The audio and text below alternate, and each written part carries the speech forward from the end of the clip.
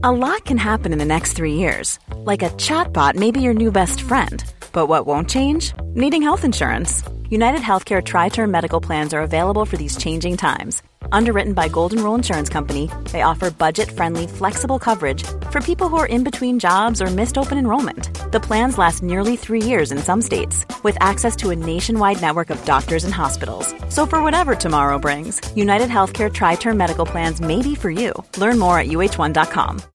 Life is full of what-ifs. Some awesome, like what if AI could fold your laundry?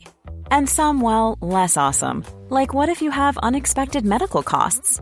United Healthcare can help get you covered with Health Protector Guard fixed indemnity insurance plans. They supplement your primary plan to help you manage out-of-pocket costs. No deductibles, no enrollment periods, and especially no more what-ifs. Visit uh1.com to find the Health Protector Guard plan for you.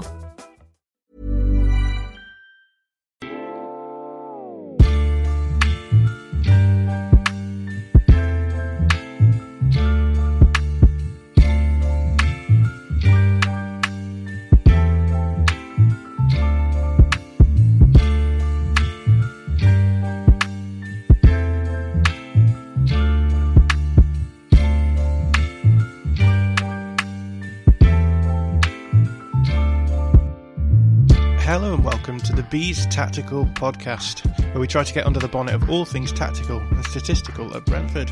I'm John Mackenzie and I'm joined by my co-host David Anderson as Bees Tactical's post-Christmas version of Sabri Lamouchi's deep midfield double pivot.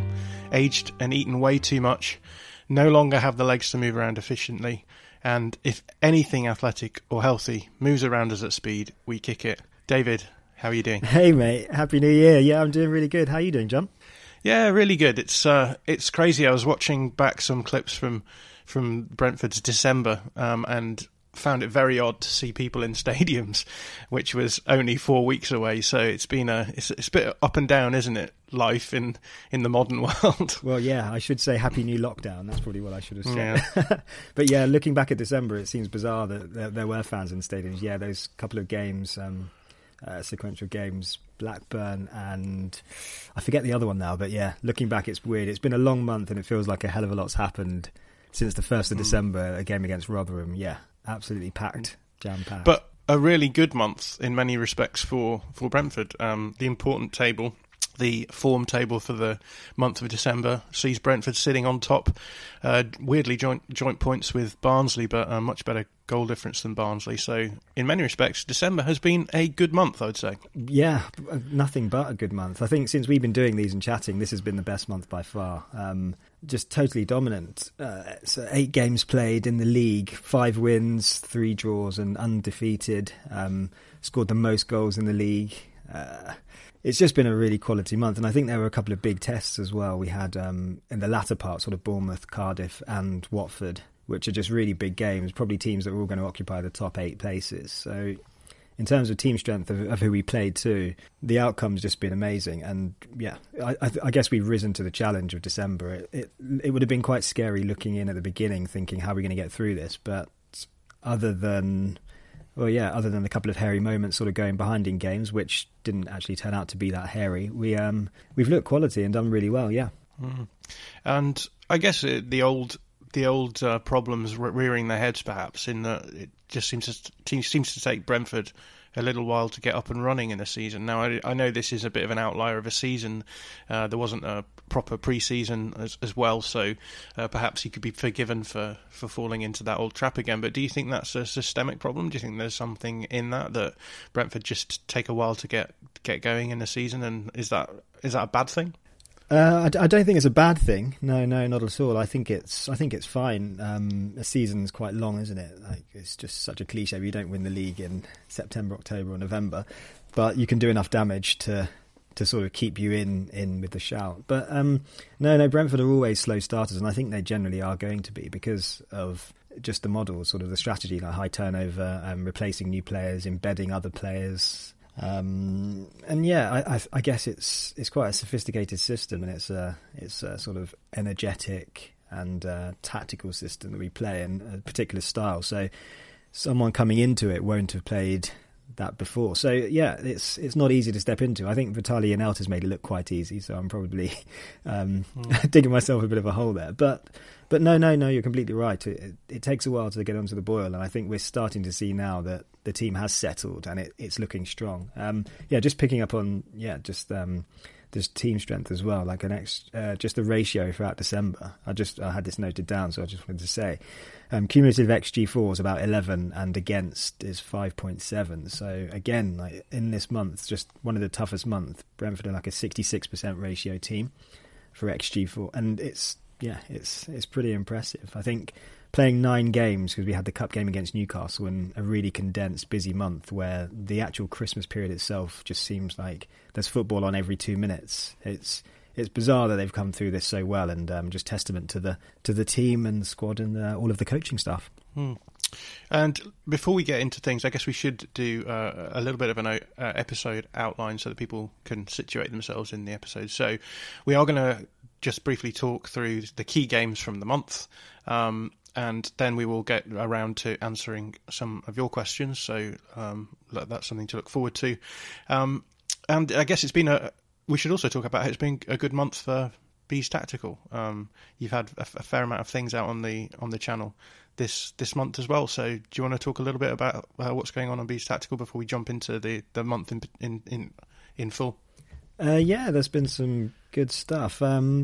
There was a really cool chat I did with Nathan. Nathan is, I called him the tactics guru at the Extra Inch prior to the cup game a couple of days ago, which we're still getting over. That was pretty awesome. What else did I do? I did a cool little video just looking at Blackburn, the Blackburn 2-2 draw, and Blackburn went down to 10 men but still managed to come back, and I just had a little play with Metrica Sports package. And just looked at some of the key strengths of Blackburn and how they just ran straight through us. And Joe Rothwell had a bit of a field day through the middle of the park, and it looked like he was targeting that area, like our static 4-3-3, and he doesn't like to deal with runners. December. Yeah, other than that, I can't think what else is coming to my head. But yeah, it's been a busy month and it's all a bit of a whirlwind. But yeah, plenty to catch up on.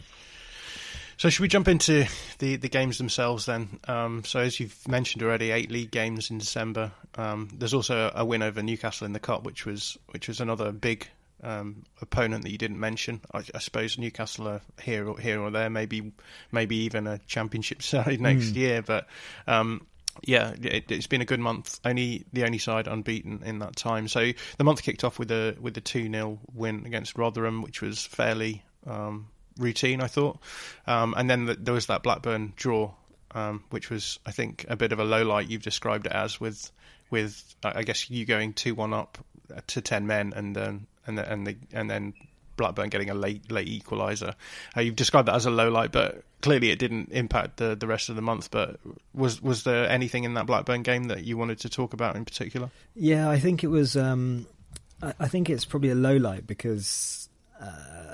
It was so basically we obviously 5 substitutions on the table now. So seeing out games and making changes is really important. And I think Frank got a little bit excited, and I think he used all 5 changes. And there's a sort of debate whether Rico Henry could do with a rest, and he plays a lot of football, so he was taken off with 10 minutes to spare. And I don't think there's an issue with it. It doesn't look bad at all. It's just you're 2-1 up against 10 men. If you can't take your left back who plays every minute of every single game off against 10 men when you're 2-1 up and 10 minutes left, then when can you? But he came off. Dominic Thompson, who's gone on loan to Swindon now for the rest of the season, he came on, and the goal kind of came down the right-hand side, which you can see on the video as well, and there was just a couple of unlucky bounces, and then the ball drops to a Blackburn player in the box, and he puts it away. So I think there was probably too many changes made, and I think they just disrupted the flow just a tiny bit, and Brentford lost a bit of cohesion, and Blackburn gained in strength, and they're a good team anyway, so I don't think you can be complacent against them. But it was just a bit of a low light because I think it should have been a game that we saw out and won, and this month looks another 2 points better off instead of 18, there's maybe 20. That was followed up by a 0-0 draw against Derby where it looked like you dominated, and again, looking at the highlights from the game, I was surprised that you didn't score. You then went onto a game against Forest, a 3-1 win away from home. There was a hat tip to Sabri Lamouchi in the intro to our episode, and Forest still seem to be suffering from post Lamouchi, whatever it is. But that was a good result. And then the next game, I think, which is a fairly important game, was, as you've mentioned, the game against Watford, which was a 1-1 draw. And that was quite a key game. I guess the opposite really of the Blackburn game, in the sense that you went a goal down and managed and down to 10 men and managed to pull back a draw. So what did you take from the Watford game? Yeah, I think there was some big learnings from the Watford game, actually. It's so Watford are a strange team. They have some players that are for sure Premier League quality, but I'm not sure they are a Premier League side. So just Sarr and just a couple of dangerous forwards, but they're a strange team, and sort of Deeney up front. I think if things need to get to Deeney's feet for him to be effective. Off the ball, he's pretty much useless now. He's ineffective and just sort of strolls around. But the fact that we went down to 10 men and still looked really comfortable against them and pretty much controlled the game without the ball, sort of defensively still, kept a lot of our shape. Our 4-3-3 was just down to 4-3-2. So we looked good, and we still created good chances when we were down to 10 men. So I felt like we were the stronger and actually the team that were going to nick it, which was really interesting. And yeah, just the red card was slightly frustrating. I think it was something I spoke about to Nathan, one of the fears I had with Pinnock, and sort of his long gangly legs. And he's such a good defender. He's fantastic, really. He's brilliant. But he's just a bit of a wiry frame, and these legs and these strides can get a little bit tangly. And I think players are this is the sort of area where you're looking, how can you exploit a centre-back who's fast, who's strong, and can sort of make interceptions? Well, just wait for him to sort of hit you and clumsily bump into you, and these legs come in the way. And Sarr did that really well and got a penalty. And yeah, without that, they didn't look too good. I think they're a pretty average team, and the manager had to go because you could see that they were struggling, and they didn't really deserve to be fighting at the top of the table. It wasn't sustainable. But I think seeing how strong we were against a team that had just dropped down and had a lot of players with Premier League experience, and how we basically just pretty much dominated them until the red, and looked okay with 10 men. Yeah, the most notable thing from that game, I think, was the fact that Sorensen originally got sent off, which I think says everything you need to know about the refereeing team there. But that was followed up by a Reading win, which again, you've mentioned the big teams that you beat, but Reading are up there in the playoff spaces. Maybe again slightly overperforming, but still good to get a win against Reading. And then I think what was one of the key games of the month, the Cardiff away win. A game with a lot of lovely goals in it, actually, and a Sergi Canos hat-trick to boot. So what did you make of the Cardiff win, and why do you think it was such a key game for the Bees? So Cardiff was, I guess it's the timing of it as well. So it's a Boxing Day game. You feel like you've just had Christmas. It feels big. It feels like a potential moment to sort of slip up, and yeah, Cardiff are a strong team. I think without Kiefer Moore now, they're not quite the same outfit they would have been prior to that. But they're still a strong team, and they're the kind of team we've struggled against because they're physical, because they're intense, and they can press us really hard. They can wait for us. They can sit back. They're just a team we've always struggled against. So you're looking out for this one as a potential game to sort of drop points, and it feels even bigger being sort of Boxing Day. But yeah, the game itself was just pretty comfortable. I think we were easily the better team. We limited them to almost nothing. Pretty controlled. I don't think they had many efforts on goal. The XG timeline looked pretty much dominant for us. And then there's a ball gets cleared out from one of our corners, and Will Volks picks it up, and he's not really the quickest player. Doesn't really have many dribbling skills. Glatzel's there as well, and Glatzel's not really quick and not going to dribble it. And they just play a 1-2 with each other. And Volks looks up and just hits one from his own half. And Raya is Raya. He's an aggressive keeper. He's got an aggressive positioning, and he's nowhere near this. This ball just sails over his head and just drops into the goal, and it's perfect. And you're thinking, okay, we've dominated this game, and Will Volks has hit one from his own half, and what's going on here? And I think it's those sorts of moments in the past where we'd have conceded there, and we'd have thought, okay, there's no route back here. This is it. We're going to lose this 1-0. But there's a different mentality this season, and it was a great goal. You just have to give credit to Volks. That's all they did really that half. But the fight back was quite impressive, and it was led by Sergi Canos. But yeah, you've seen the incident. There was a bit of a flat for Raya, and I think these moments when goalkeepers make sort of big howlers, they are sort of highlighted, but there's so much good that he brings, and I think a lot of people sort of claw back to the playoff final last season against Fulham, where Raya was caught out sort of being aggressive again, and it's this harping on to, is he a weak keeper, or is there mistakes there? But I don't know if you have any thoughts on sort of the goalkeeping aggression and how good they are with their feet, and the rough with the smooth, basically. Yeah, goalkeepers are interesting, aren't they? Because, it's so much of what people do when they respond to goalkeeping situations is often confirmation bias stuff. So people will make their mind up about a goalkeeper if they're good or bad, and then will sort of fascinate upon the things that prove that they are good or bad. I guess Raya was upbraided a little bit in the playoff final. Sorry to bring that bad memory up for you as well.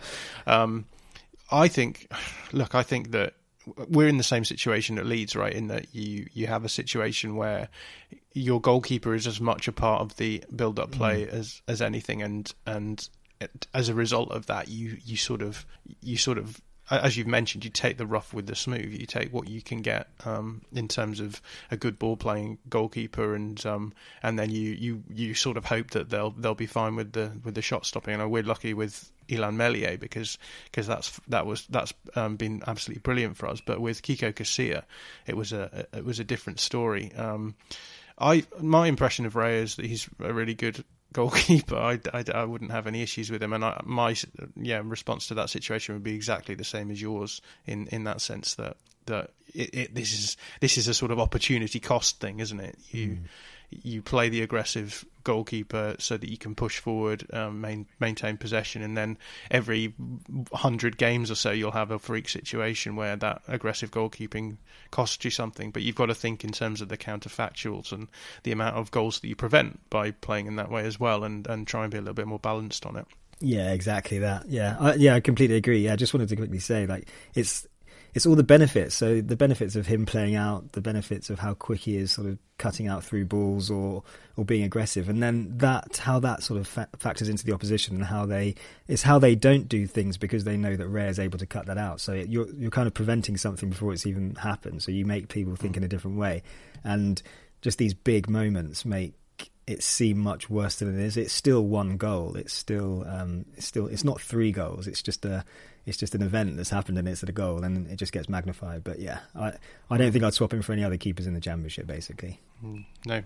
We did have a question from Will Gore, who said, interested to see who we go with keeper-wise post-Raya. Are we prepping Gunnarsson or Balcom to take over? Guess it depends a bit on how long Raya is with us for, and it seems like now is a great time to discuss that. What do you reckon? Yeah, that was a good question, actually. Yeah, so Gunnarsson's just come back from a loan with FC Viborg. He did really well there. They're top of the league. I think they have a really good sort of expected goals against as well. And yeah, I think he's done quite well out there. So he's come back. Ellery Balcom's just signed a really long new deal, so there looks like there's some confidence in him. But he's gone out on loan to Doncaster. So there's faith in him in the future. I think it's a battle between these two, really. Like, they're good keepers. I'm not sure how they're nowhere near as good on their feet as Raya is. They're a long way away from that, but with sort of dedicated coaching, and they're young and they're still developing, I think you can turn a goalkeeper that isn't exceptional with their feet at that young age to being better and sort of being able to handle that. I think you see some of these big bulky keepers now who are trying to play like that look a bit stupid, but these younger players can develop. So it does depend on how long Raya wants to stay around. So if Brentford don't go up this year, I'd have thought he'd go. I don't think he'd want to play in the Championship again, and there probably will be offers for him. But then if Brentford do go up, does he commit to one season in the Premier League? Because it's really just a financial question whether they're going to be paid enough, and I think they probably will. Like, there'll be just big increases in salaries, so maybe he will offer another year. But yeah, I don't think it's a huge concern. I think there'll be other goalkeepers that, if he does go, that will come into the frame, or it might be that it's time to give one of the other guys, Balcom or Gunnarsson, a go in the Premier League. I don't see it as a big concern, really. Another question that was raised about certain players, and I guess this links quite nicely to the Cardiff win, is from BLFJ, who asked two questions really. So the first one was about Janelt versus Norgard. Obviously, Norgard's injury has meant that Janelt has had a lot of game time, and it would be interesting to compare those two. But also, Canos, what the fuck happened is the question. Obviously, a hat trick. Again, we've just talked about how you can have confirmation bias, and I think it's important not to just base your opinion on a player based on 90 minutes of good football. But a really good hat trick from him. What happened with Canos? What would you say? Well, Canos is probably the most, other than Marcondes, probably the most divisive Brentford player on the roster, on the squad. So I don't think anything's really happened with Canos, actually. I think he's just the same as he was. He looks fitter, and he looks a little bit sharper, and his touch is a little bit tighter, but he's still a largely erratic, sort of inaccurate player. But I think that's fine because he's so good defensively and he works so hard. So, I think you're just going to get moments like this in games. So I think he had 10 shots against Cardiff, which is incredible. 5 of them were on target and 3 of them were goals. Like, this is just... It's outrageous numbers, really. I mean, the goals he scored as well were, one of them was sort of a bit of a cross, which the keepers let in. Another one was a volley, which was a really sort of technically good volley, which they probably score in training quite a lot. The ball's just bouncing to him at the edge of the box, and he's hit it coming out from high up in the sky, and it's just looped past the keeper. And his other was really well worked, cutting in from the right and firing it in low. So, yeah, I mean, having 10 shots in the game is the kind of thing that's not repeatable. Canos is not an accurate shooter. A few pods ago we looked at him in a bit more depth. He's just an erratic shooter. He's had a couple of good moments. He had a really good moment against Blackburn when they were down to 10 men. He cut in from the left and fired one into the top corner. He's had a really good game against Cardiff. A lot of things have come off, but I don't think too much has changed in the sense of him. He hasn't become a really accurate, deadly player overnight. He's just become slightly luckier, and things are coming off for him, and he's just involved in goals. So it probably, the people who think he's been brilliant all this time have probably confirmed that, and people who think he's rubbish are not quite confirm what they think, and he's probably just in between those two things. He's just a good, really hard-working player who isn't quite as accurate as he should be, but his all-round game is enough to get him into the team. Here's a correlate for you. Compare Sergi Canos with Jack Harrison. Yeah, I think there's similarities there. I think Harrison has a harder deal of it because he plays on the left, on his stronger side. So he's always he's got a defender to get past around the outside. And I think when you're isolating him on that side and the ball gets out to him and he's 1v1, it's okay. But I don't see the left side being Leeds' strong side. And I think because he's so hardworking and because his just energy levels are really high, and he kind of takes the brunt for the team. And I think Canos is a little bit like that as well, actually. There's similarities where they're dedicated. They just don't get upset. They just keep going, and their determination and sort of the willingness to just keep trying is probably quite underrated. And yeah, I think Harrison gets a fair flack as well, but it's... Yeah, you obviously want more for them because of how much they see the ball and how much comes out of their output. You're always questioning, like, oh, gosh, if you gave that time to an even better player. But then would a better player be able to deal with those setbacks because they sort of have this bit of a selfless task where they're working hard defensively and then they've got to get up and down the wing? Yeah, I don't know. I think there are similarities between the two, but I think Harrison probably has it even harder. Yeah. I think the way that we describe... Harrison on All Stats, aren't we, as a bit of a bottleneck. So because so much of our attack goes through that side in certain situations, you're only as good as that bottleneck. You're only as wide as that bottleneck is. And I think what I've noticed watching Canos and watching Harrison is that they both have the capacity to play at such a high level in moments. The problem is that, you know, for Canos and Harrison to do well, they need to pull off a couple of high level actions in a row. I'm thinking like the Harrison goal against Liverpool, right, where Phillips plays that ball into him, he takes the ball down, goes around two defenders, and then has a perfect shot.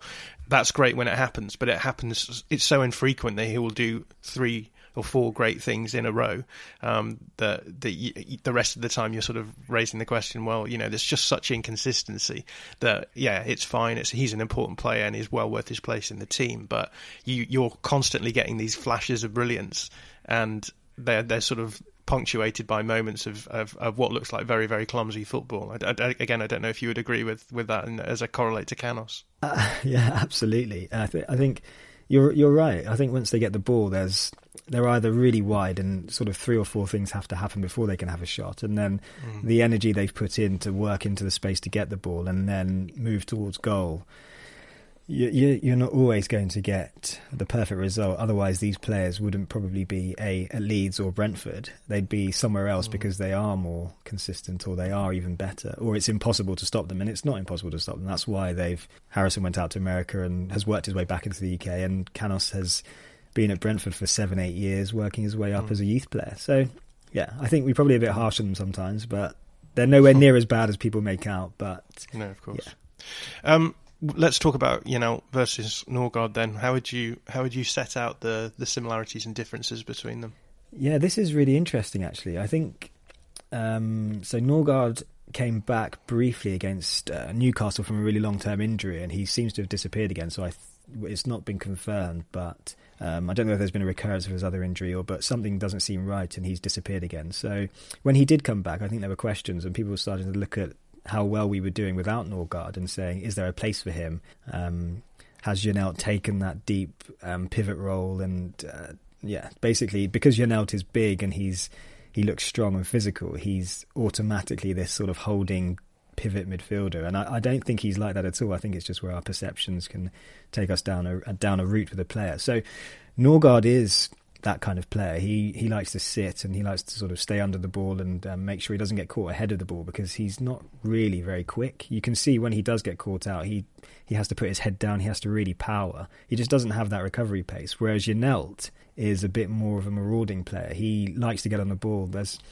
If you look back at some of his sort of moments on Wyscout, he's there doing sort of flicks on the edge of the box, and he's getting into the box, and he's getting to the byline. He's a very aggressive player in his movement, so he's not naturally a sitter, and I think the two players can function together. I think characteristically, this probably sounds weird to people, but there's probably more similarities between De Silva and Janelt than really Norgard and Janelt. Like, Norgard is very much just a sitter. He's very happy with that, and I think he likes to give that structure to the team and let the two players ahead of him roam. Whereas Janelt, when he plays in the midfield, there's much more rotation between the 3 players. So whoever's in the midfield, someone else will drop deep and he'll go into a forward position and look for the ball, or sort of drop back himself and move. It's much more fluid. So yeah, it's a lengthy old. You could have a big discussion on them, but I don't think they're too similar actually at all. And I think it's just us placing just this big physical player as like a holding, destructive midfielder, when he's much more rangier, he's good on the ball, and he has a very good shot. And yeah, there's just much more to his game than probably Norgard has. Yeah, I agree with you. I think they are very different players, and I remember, I think was it last month when he scored? Janelt scored the equaliser against Swansea? It was QPR, I think. QPR. I think it was the early one against QPR. Yes, yeah. Ah, right. It was a single goal, right, in a win. So yeah, and I think that's just a really nice aspect to have. And watching the highlights from this month as well, there's a few times where he just pops up on the edge of the box and is able to, take a snapshot, and it's just nice having that kind of option. That's something that I think a lot of people say about Calvin Phillips. It'd be nice if he got in the goals a bit more, which I think is largely nonsense. But if you can have a player who can play in that position and still get in amongst the goals, I think that's a really good weapon to have in your arsenal as well. Yeah. Just to quickly finish up, I think that's where he differs as well. He's sort of not just from set pieces, from open play. He's a genuine threat with his left foot on the edge of the box, and yeah, Norgard tries, but he isn't quite there with that sort of outside of the box shooting. Yeah. Right. Let's get back to the month of December before we go off tangentially. But the Cardiff game was followed up by a very good win against Bournemouth, just to top off the end of December, just before the new year came around. A 2-1 win, clearly a key game. So, what was your takeaway from the Bournemouth game? Yeah, this was awesome, actually. This was a really good game. I think overall, so the first 15 minutes were pretty brutal for Bournemouth. I think we saw their quality just on the ball, their movement. They were really hard to pick up, and they had some big chances in the first. And we were quite lucky to sort of survive that first phase of the game and keep it 0-0. There was one cleared off the line, really good save. A lot of it was coming down the left-hand side as well. We just struggled to pick that up, and they just started well. I mean, they're a strong team. There's no messing around. They're a really good side, and they're going to be. I think if you finish above Bournemouth this year, you're going to be in the automatic spots. That's for sure. So, a really strong team. But after that first 15 minutes, I think we controlled the game. And Frank said this as well in his interview that they made some switches, and Bemo worked a little bit harder, got closer to the Dalsgaard. But yeah, we went a goal down, and it's this left-hand side again, and probably should mention it. I think one of Brentford's big weaknesses is crossing, and I think a lot of these crosses are coming in from this left-hand side, and it's just one of the negative points of like a 4-3-3 system. So if you think about the three midfielders and the three forwards, you sort of vacate the wings a little bit when you're out of possession, and there's just such space down there. And if you do have an attacking left-back, and Bournemouth in this instance had Kelly, against Spurs, which we'll chat about probably in a bit, they had Reguilon. These players that, if all the players on the right-hand side, it doesn't take long for a quick switch of play. Like, good teams can do this. They can just use the other wing very quickly, and it's really hard to get out to them and close crosses. So this is Brentford's big weakness, crosses. So if you don't stop the cross, it's coming into the box, and you're still gambling. Then you've got to watch a striker. You've got to watch the ball coming in. It becomes an issue. And Solanke scored a really good goal with a Kelly cross in, and Mbeumo couldn't get out there in time. Dalsgaard had tucked into the box as a third centre back, and it was just far too easy for them. But we came back, and again, it's similar with Cardiff. Adversity doesn't really rock us this season. Go a goal down, and and same against Spurs as well. We still look strong. We look like we have belief in coming back into this game, and I think it's bizarre to think this, but losing sort of Watkins and Benrahma, you think big goal threats, but Tony coming in, I think he's added another level of confidence to this team, and they believe that he can score every game, so we're good for one goal. And then they probably believe we're better than all these teams, so we should be getting 2 goals a game. So last year, I think we thought we had 1 goal in us against these teams. If we didn't score, that's it. But yeah, we just worked our way back into the game really, really well, and it was a cross from a set piece, and Dalsgaard scores a really strong header at the near post. Janelt does a good block on the front post there, and Dalsgaard's got a bullet header in, and takes it back to 1-1, and I think that was deserved because we'd come back into the game at that point. And then the winner late on, Tariq Fosu. A lot can happen in 3 years, like a chatbot may be your new best friend. But what won't change? Needing health insurance. United Healthcare Tri-Term Medical Plans, underwritten by Golden Rule Insurance Company, offer flexible, budget-friendly coverage that lasts nearly 3 years in some states. Learn more at uh1.com. How would you like to look 5 years younger? In a clinical study, people that had volume added with Juvederm Voluma XC in the cheeks perceived themselves as looking 5 years younger at 6 months after treatment. Look younger, feel like you. Add volume for lift and contour in the cheeks with Juvederm Voluma XC. Reverse signs of aging by adding volume to smooth laugh lines with Juvederm Volure XC. For important safety information and to find a licensed specialist, visit Juvederm.com. That's JUVEDERM.com. Not for people with severe allergic reactions, allergies to lidocaine, or the proteins used in Juvederm. Common side effects include injection site redness, swelling, pain, tenderness, firmness, lumps, bumps, bruising, discoloration, or itching. There's a risk of unintentional injection into a blood vessel, which can cause vision abnormalities, blindness, stroke, temporary scabs, or scarring. Talk to a licensed specialist to find out if it's right for you. This Mother's Day, celebrate the extraordinary women in your life with a heartfelt gift from Blue Nile. Whether it's for your mom, a mother figure, or yourself as a mom, find that perfect piece to express your love and appreciation. Explore Blue Nile's exquisite pearls and mesmerizing gemstones that she's sure to love. Enjoy fast shipping options like guaranteed free shipping and returns. Make this Mother's Day unforgettable with a piece from Blue Nile. Right now, get up to 50% off at BlueNile.com. That's BlueNile.com. Quality sleep is essential. That's why the Sleep Number Smart Bed is designed for your ever-evolving sleep needs. Need a bed that's firmer or softer on either side?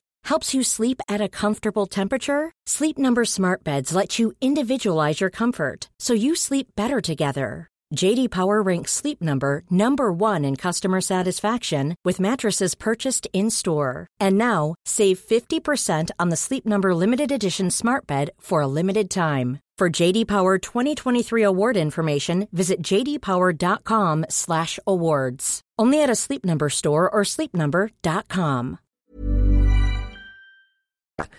One of the smallest players back post on the pitch, and I think you were impressed by what went on before that. Yeah, Brian Mbemo. We should talk about Mbemo, I think, in general, because last month it felt as though people were a little bit meh about Mbemo. But I've been reading stuff that suggested that he had really was really hit hard by coronavirus. So we're starting to see these sorts of stories filtering through in football now, where players are just taking ages to recover. And I think that he looked really sharp for that second goal. That the cut inside and then the Cruyff turn back around and the right-footed cross into Fosu, who just had an absolutely basic header into the goal. Absolute joy to watch Mbemo when he's at his finest, and it's a shame that we haven't seen more of that this season so far. So I wondered on your take on Mbemo and whether or not you think it is just him taking his time to get over the coronavirus. Yeah, I think there's something there in that, definitely. I think what's also probably needs to be addressed is last season was just a huge overperformance from him. Like he was, it was his first year.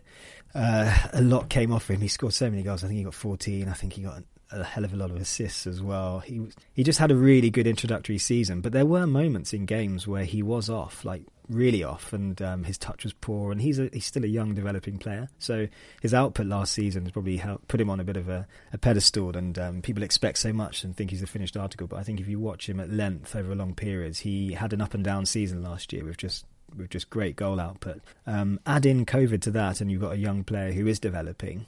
I think it's only fair to say, fair to expect a drop off, but to say that he has struggled a little bit. I think there's two ways I guess you can do it. You can sort of say, well, let's pull him out of the team and let's let him recover, or you can let him play through it. And is he good enough? Is he sort of coming back into the team and trying to get back to fitness? Is he still good enough to have an impact? And I think he is. He has had an impact. It's been a little bit muted compared to what we'd have expected. But yeah, as you saw with that trick against, I think it was Rico on the left back for Bournemouth, to do a Cruyff turn on your stronger side to go onto your weaker side and then have the confidence to chip that in on your weak foot. It's mesmerising, and it's really hard to defend against because you're not expecting him to go on that side, and then the ball in is impeccable, and it just cuts everyone out of the game. No one can see what's happening, and it's pleasing to see, because I think fans especially are just probably a bit too hard on players, and we're seeing a lot more of this football, so the microscope is on them, and there doesn't seem to be much leeway for a dip in performance, and I think it's just something you have to expect with young developing players, especially those that suffer with this dreadful illness.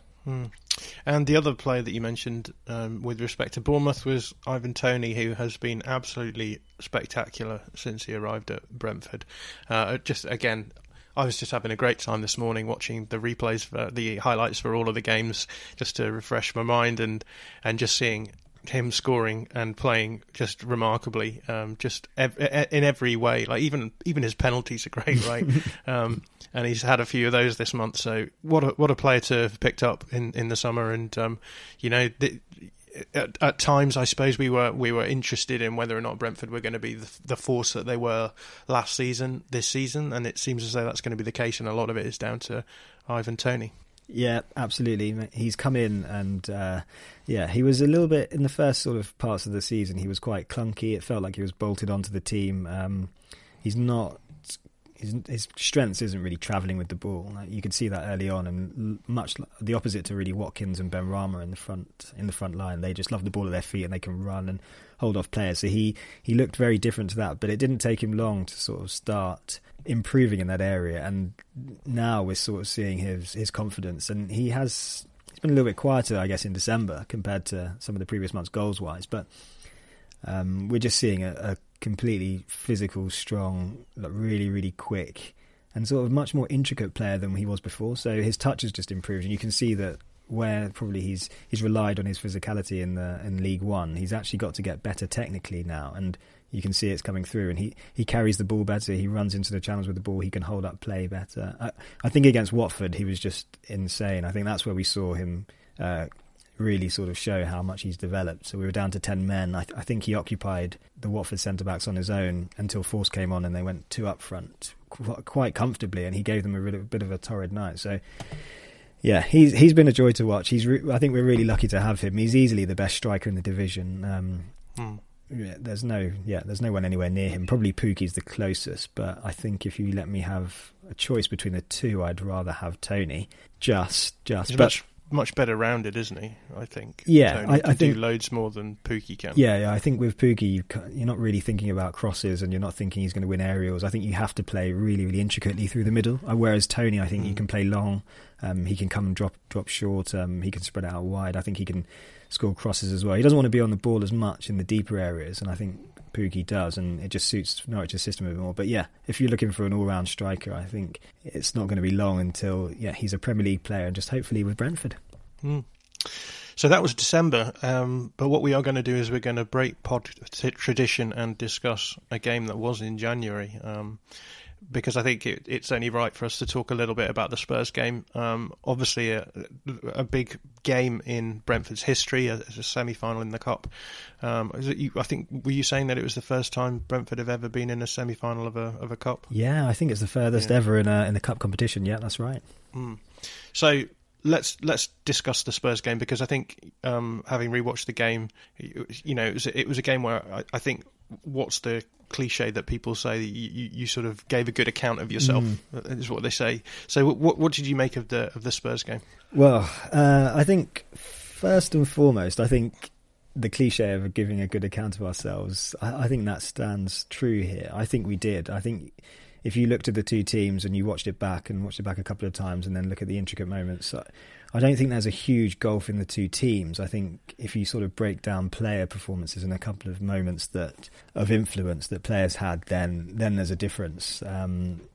Kane's obviously one of the best. Like, if Kane goes onto the open market tomorrow, he's probably going to attract like a 100 million fee. Son as well. That these are some of the best players in the world. And then midfield wise, Sissoko's played in the World Cup final, I believe. They're a good team individually. I don't think they're greater than the sum of their parts, though. I think the manager has something to do with that. But I don't think we looked out of our depth. I don't think any players really looked like they shouldn't have been on that field, or anything in the particular system made them look weaker. I think we probably didn't play quite to our maximum, but looked far closer to the team than I think to Spurs than I think a lot of people would have believed, and just slightly unlucky, really. I think if you're looking at sort of the VAR disallowing goals by millimetres, and a couple of better touches, a cut back from Mbeumo where Tony's shot is blocked on the line by Aurier, who I don't know how he even got there, but there's a few fine moments where some of the attacking play could have been rewarded more. So we could have been talking about a 1-1 game, or sort of going in later to the latter stages drawing instead of them being ahead. But they're a good team. They have good players, and they're a defensively sound team as well. I think it just gets underrated how much or how good they are without the ball, and how disciplined in terms of that 4-2-3-1 shape. It's really hard to break through. And then they sort of suck you onto themselves, and then Kane drops deep and he picks the ball up in his own half, and then he's just a bit of a freak size-wise. Three or four strides later, he's on the edge of the box and he's just travelled with the ball, and you're thinking, how's a player this size moving this quickly with the ball, and you're defending a counter-attack? So it was a difficult game. I think we did well, and I think a couple of players will be really proud of their performances. Yeah. What did you take away? How did you feel? Yeah, I thought it was an interesting game, I thought, because I was imagining what Brentford would look like if they were in the Premier League this season. And it's obviously hard to do, given that you would have kept some players that you got rid of. But I thought, like you said, just with the Leeds comparison, Leeds played Spurs recently as well, and went down 3-0. And I think in many respects that was, we didn't quote unquote give a good account of ourselves, perhaps, but there was also game stating going on there. I feel as though the similarities between Spurs getting a penalty out of nowhere after we'd played fairly well for the first 20 minutes was similar to what happened in your game, in that you played fairly well in the first few minutes, and they got a goal out of nowhere from just a sort of whipped cross in, which found Sissoko's head perfectly. So it's one of those ones where, like you say, Jose Ball is all about maintaining game state and control, and relying on the fact that you're going to have better players in forward areas than other teams. So you sit deep in a sort of a back four and a two midfielder block. You occasionally commit one of those 6 players forward to help out with the attack, but you're essentially relying on your 4-pronged attack to score. I suppose like low percentage chances, and the conceit to that approach is that, well, you won't give up many good chances yourself, so you just have to hope that you overperform your expected goals and the opposition underperform their expected goals. And I think in certain leagues that can work, and especially when you have players of the ability of Son and Kane. But we also live in an age where, like, decent teams now are tactically astute and are better than the sum of their parts. And I think my whole thing about Jose Mourinho is that, he's only ever able to be mildly successful in the last 10 years or so when weirdness happens in the league. So he can get Manchester United to second in the Premier League when all the other elite sides have fallen off a little bit. He's been at the top of the table this season when we've had the coronavirus ripping through the country. The big question for me is, all things remaining equal, and we were to go back to a state of normality, how good would his Spurs be? One of my friends was saying that he was looking at the table this year and was looking at it and said, whoever wins the league, if it carries on at the current rate, will win with a points total of something like 75 points. And I think that's why Spurs are in the mix, because the table is so unique this time round. So again, this sounds like two guys being a bit salty that Spurs have Mourinho'd them, and I think that's fair enough. But the big questions do remain: is that in the long term, and that's what we're all about, right? Is about thinking about the long term. Is it a sustainable way of playing football? Probably not. And I think when you come out against teams like Leeds and teams like Brentford, and you don't look much better than them in terms of the quality that you have on the field matching up to not too much in terms of on-pitch action, then I guess there are questions to be raised about the whole underlying ideology of Jose Ball, as you called it. Yeah, I completely agree, yeah. So I remember chatting to Nathan prior to the game and just trying to get out of him what... Obviously, because I don't get to watch Spurs as much as him, which would be physically impossible. Yeah. But it was like I was trying to get a measure of where he kind of viewed them and where he thought they were, and I said like the pantheon of Premier League teams, and he was basically he described them as like a Europa League team. Like, they're not quite the top 2, they're not really the top 4 for sure. They're probably in that band of teams that are just below, like Everton, maybe not quite Leicester, but you know what I mean, that little bunch just below the elite. And I think watching them in greater depth on Tuesday, I really agree, and I think from what I'd seen, it's probably confirmed what I thought as well. They have some exceptional players, and it's not really, you don't wonder. Some of these players played under Pochettino quite recently, and they were outstanding. They were getting to Champions League finals. They were looking like they were going to push the league all the way, and that was when teams were a bit stronger. It wasn't quite the season we have this year. So yeah, Jose's he's riding a bit of a wave of sort of inconsistency and just weird stuff going on. I don't think it's going to last. I don't think... I wasn't madly impressed with them when I saw them, if I'm honest. I think they were functional, and I think when you look at some of the players they have, and Ndombele, Son, Kane, it seems a bit like, what's it all for? What's the point of it all, really? You may as well just swap. You could just swap Son for Troy Deeney, or you could swap Kane for Troy Deeney, or just any other winger for Son, and you wouldn't really... nothing's going to excite you. So yeah, I wasn't massively impressed. I think that they are still a good team, very good defensively, and they can create chaos, and we struggle to pick up Kane at times, but I'm not sure... if I was a paying fan and I had a season ticket, I wouldn't be too excited by what I'm seeing by Jose. Yeah, I think the Europa League team analogy is good, and insofar as it feels as though it's a sort of mid-table team with a few decent players added. You know, in the sense that Everton are probably quite good right now because they've got Dominic Calvert-Lewin and I suppose James Rodriguez or Richarlison. It feels as though they sort of get a lot out of just having those players who are just in peak form, and that's about it. Which is, I think, maybe crazy because I think Spurs' squad is probably better than that. Yeah, I agree. I think they should be aiming for higher than that, but I suppose that's what you do when you go for Mourinho. And well, we could talk about this all day, but there are a couple of other incidents from the game. Let's go on to those. Let's go through. Yeah, let's talk about them. Let's forget Jose. So the other point is, I don't think we can get beyond it. And there's no point in talking about like referee decisions and VAR because it's just so tedious. But I think Josh Da Silva's dismissal has to be discussed because I kind of interpreted it one way. I think the officials interpreted it another way. Some have seen it as reckless and he should be sort of sent to prison. I'll go through how I kind of saw it. So he has the ball. He's about to perform a trick because Højbjerg is closing him down. He's trying to sort of snap it through his legs.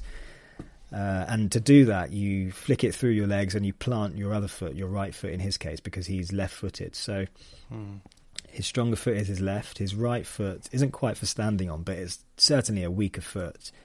He wouldn't be able to tackle with that foot. He'd always tackle with his left as much as he could because it's just so far superior. And then as Højbjerg gets closer and closer, his right foot kind of goes down and he loses his balance because I think he thinks he's going to get clattered as well. So we have this sort of falling player and then he's sliding down Højbjerg's leg. And the outcome is just, we have this blood coming out of Højbjerg's leg. He's fuming. He's running around thinking he's been assaulted. Josh Da Silva is pleading innocence because he's in the middle of a trick. He's trying to do a skill to evade a player. It's almost as if we think about Zidane's sort of pirouettes that he does on the ball. If he does one of those sort of those rainbow flicks that he does, if a player's in the way and he's the foot that he's sort of spinning away from, if he scratches down his shin, it's not really intentional. Nothing's happened there. It's just a coming together, and it's unfortunate it looks so bad. So I think Josh Da Silva got a bit of bad press from that. I think there was a lot of people outraged, and the commentary team were outraged as well, thinking something really bad had gone on. And yeah, I think looking back at it now, I think maybe everyone would have a bit of a calmer head and seen that it was accidental and calm down a little bit. But yeah, I don't know what your assessments were. What did you think? Yeah, again, I don't know. I try and make a habit of not talking about these sorts of things, but it is an interesting one. I think you can call it a red card without having to necessarily think that it's intentional, and without thinking it's anything other than I suppose it was a challenge in good faith, I think, rather than being a little bit cynical. So I think it's just a little bit unfortunate, and I don't like how that people will jump on these sorts of things and use it as a way of bandwagoning ideas that they think about refereeing or not. I think it's just one of those things where you just say, for me it was probably a red card. These things happen.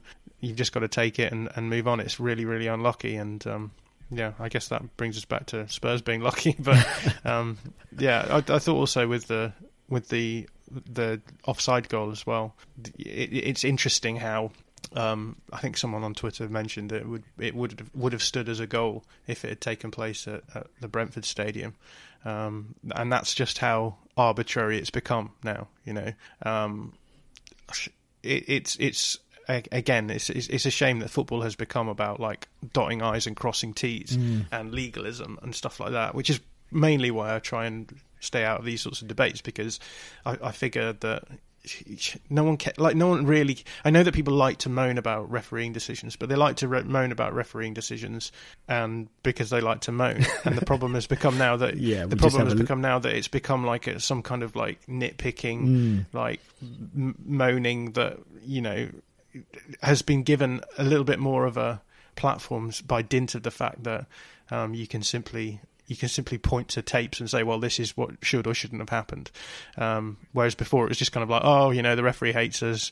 we've been robbed, and then you move on, and next week happens. Whereas now it's this whole sort of aggregation of narratives about VAR, and as soon as one thing happens, it's added to this whole backlog discussion, and the whole thing is like tearing a scab off a wound over and over again, isn't it? Whereas I think before there was the ability to just step back and be like, yeah, we were unlucky, we lost that game because of the referee, and then you leave it at that. You won't have the same referee next week, so it's fine.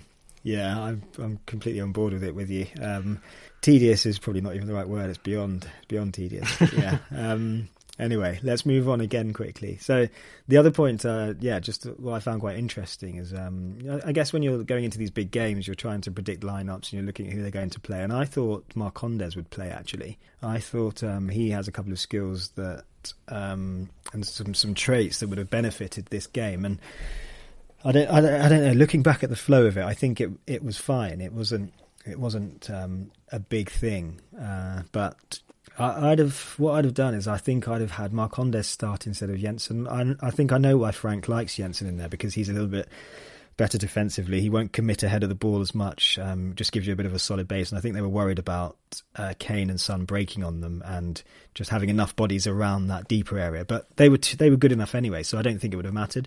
But I think there were times where, just in some of our attacking phases, we looked like there was only one or two routes. And I think Marcondes is really clever because he can get into the forward line and he does commit. And I guess you're in a semi-final. It's a one-off. It's a sort of shootout. You've got to go for it. And I think we controlled the game okay. We were good through long periods, but just sort of sometimes attacking with two or three, he can bring an extra person into that front line and just sort of unsettle, especially a team that sits deep, just cause a little bit more issues and make the centre backs think a little bit more about who they have to pass on, or make Højbjerg or Sissoko or Ndombele drop a little bit deeper and make some more space for De Silva. So it's easy to I guess the easy sort of thing is let's just change this one thing and everything's almost better. Like if I swap Jensen out for Marcondes, we'd have won. I'm not quite saying that, but it's just, I don't know. I think Marcondes is slightly more physical, and I think there are a few occasions where there were duels against Sissoko and Ndombele, some of the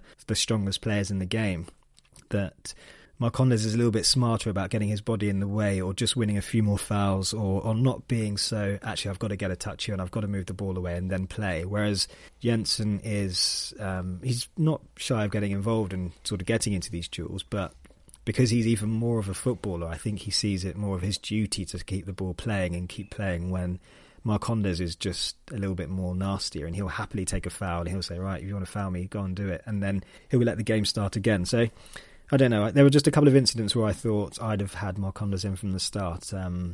That's. I guess that's all I sort of wanted to say on the matter, really.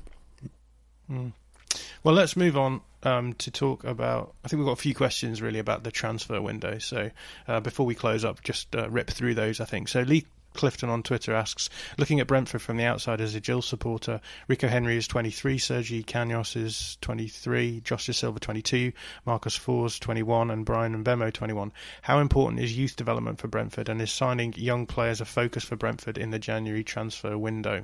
What do you make of that? It's a good observation, isn't it? I think the key theme there is look at all these young 21-year-old players, and probably should have highlighted that for the Spurs game. I think we had an average age of 24, something like that. Spurs are average age of 27, 28. So there's a gulf there. But yeah, it's just the strategy. Youth development is really important to Brentford, because if you think about everything you want to do as a football team, if you want to improve, then generally your 28, 29, 30-year-olds aren't going to do much more improving. They're on the way down in their careers, or their value is probably going down unless something really weird happens and the market changes in some way, or sort of regulations mean a player becomes more expensive. But all of these players are always looking to improve. They're looking to upgrade and their standards improve. So it's really important. He asks about the January window. I don't know. I think there's already been a confirmed signing into the B team, Max Hagar from Man United. He's been hanging around for a bit in the trialling a few games, but he's joined. I don't know. In the January window, I wouldn't have thought it's young players you're interested in. I think if you're going to sign someone in January, unless it's for 3 years in the future, maybe, you're looking for an impact now, and it's more circumstantial. So it would be someone that could probably come into the team and sort of fill a hole that you're drastically missing or urgently missing. So I don't see young players being the focus in the January window, but young players will always be the core of Brentford's sort of business model. Yeah. In line with that, Lewis Luman asks, if we added 1 or 2 players in January, what would you be looking for? Yeah, this is a good one. If I was in charge of the purse strings and I was the DOF, what would I be doing? Or if Thomas Frank, I don't know. I was looking at the squad depth chart, and there's a glare. I think Brentford are quite covered in a lot of areas, but the glaring hole is, I think it's probably defensive midfield. So Norgard looks like a key injury now. I think the midfield can get through possibly with Janelt, Jensen and De Silva, and then sort of Marcondes coming in and out. It probably can cope, but I think there's tough sort of challenges to come throughout this period. And if Norgard is injured for any sort of long term, I wonder if they are looking at another midfielder to come in. I think we'll see how serious this is, because I wouldn't have thought Janelt, Jensen and De Silva and Marcondes can play this season out with just those 4. I think either we'll see a tactical shift and we might go to sort of 3 central defenders and 2 midfielders, or someone will come in. Baptiste doesn't look like he's returning soon either. So yeah, my 2 areas I think they'll be looking at is probably someone in central midfield, a bit more deeper, maybe someone experienced who's might push us over the line, and possibly a wide forward. I think another area might be someone they've been looking at for a while and not getting football somewhere, and maybe come in on maybe supporting on the left wing. But yeah, those 2 areas, I think defensive midfield looks weak and maybe sort of wide forward. Simon Radford asks, what would you look for in terms of a January player adapting more quickly? How much uncertainty is there around this compared to a player brought in the summer? And how much would you weigh up whether to plump for a player in January versus the summer? So lots of meta questions there about the January window. Yeah, January window. Yeah, so I guess I sort of touched it from my angle earlier in that last question. January's just a weird window, isn't it? It's like, it's like firefighting, isn't it? If you've got an issue you need to solve, then January is you try and solve it because you're midway through the season. Summer is more about dedicated planning because the window's larger and you can plan bigger window. And January is all about, I guess, what's up and what's available. It might not be something you've planned for, but a player becomes available, so you sort of snap him up. So, yeah, I don't know. I think if the right player came along and a good centre mid was available, I think they wouldn't hesitate to snap him up. But then again, you're more dedicated planning, and this is what Brentford do. They're more of an exploiting the market in January than signing in January, and they'll do their business in the summer, I think. So yeah, we'll have to wait and see. And then one final question, a question that we've actually touched on quite a bit already, but I'll allow you to give a quick answer to John Hannon, who asks, where does Norgard fit in when he returns? Does Janelt miss out, or can they both be played in the same 11? Yeah, so this is a good one. Yeah, but I think we've briefly touched on this. I don't see a problem with them playing together. I don't know if it's optimal. It might be that Janelt isn't quite as good attacking wise, and yeah, he's offers a threat there, but it might be that you can play an even more attacking a player who is better than him alongside him. But I don't see them not being able to play together at all. It's they both have qualities that can complement each other. So I don't think it's a case of anybody missing out. I think it's more going to be who's fit enough to get on the pitch and get us through this gruesome season. Yeah. Well, here we are. We've arrived at the end of the podcast. I feel like we've fitted a huge amount into an hour. We've talked about a really good month for bees, and let's hope I said this last time, let's hope next time that we record this podcast we'll have another great month to talk about. So I feel as though that wish came true over Christmas this time, but let's hope that by the time we get to February and we're looking back on January, we'll have the same positivity to talk about. So thanks again to everyone who sent in questions. Really appreciate those coming in. In terms of housekeeping stuff, do share the Bees Tactical page, which is at Bees Tactical on Twitter. There is a Substack, beestactical.substack.com, and you can subscribe to the Patreon channel, which is a way of getting bonus material that's exclusively available to patrons at patreon.com/Bees Tactical. Obviously, the watchword there is Bees Tactical. If you search for that, you will come up with these channels. And one final thing, if you could give us reviews and likes and subscriptions wherever you get your podcasts, that would be absolutely great. That will see us rocketing up the charts and become more visible to other listeners. So thank you very much if you managed to get around to doing that. David, we've arrived at the end of the podcast. It's been a great December. How are you looking forward to January? Well, yeah, it feels like we're halfway through it already, doesn't it? But yeah, great month. Hopefully it's going to be positive as well. A couple of cup games in the beginning, which are of varying levels of interest. But yeah, back into the league very soon. But yeah, just before we go, John, I guess there's some of your own news as well we should talk about. Your new signing. You signed for a big rival. They're a big club. They've come in. They've waived the big money and they've made a heavyweight signing. Do you want to chat about that to our listeners? Yeah. So I've just taken up a contract with Analytics FC, who are basically a data consultancy company who work with a lot of football clubs, including Leeds United. Interestingly, they have a scouting platform called Transfer Lab, but I've been brought on board to do a lot of their media stuff. So I'll be putting out editing and putting out content in terms of written stuff, so articles, and I'll be running a monthly podcast as well over there. So my cup overfloweth, and I'm really grateful for the opportunity to be doing that as well. I get to speak to some really, really cool people within the data analytics world through that job. So yeah, it's going to be really good fun. Yeah, brilliant. I think if you like anything on here, just go straight over there. I think you'll be more than happy with what you find at Analytics FC and John's influence. Yeah, they're lucky to have him. Well, thank you so much for that, David, and thank you for chatting to me today. No problem. See you next time.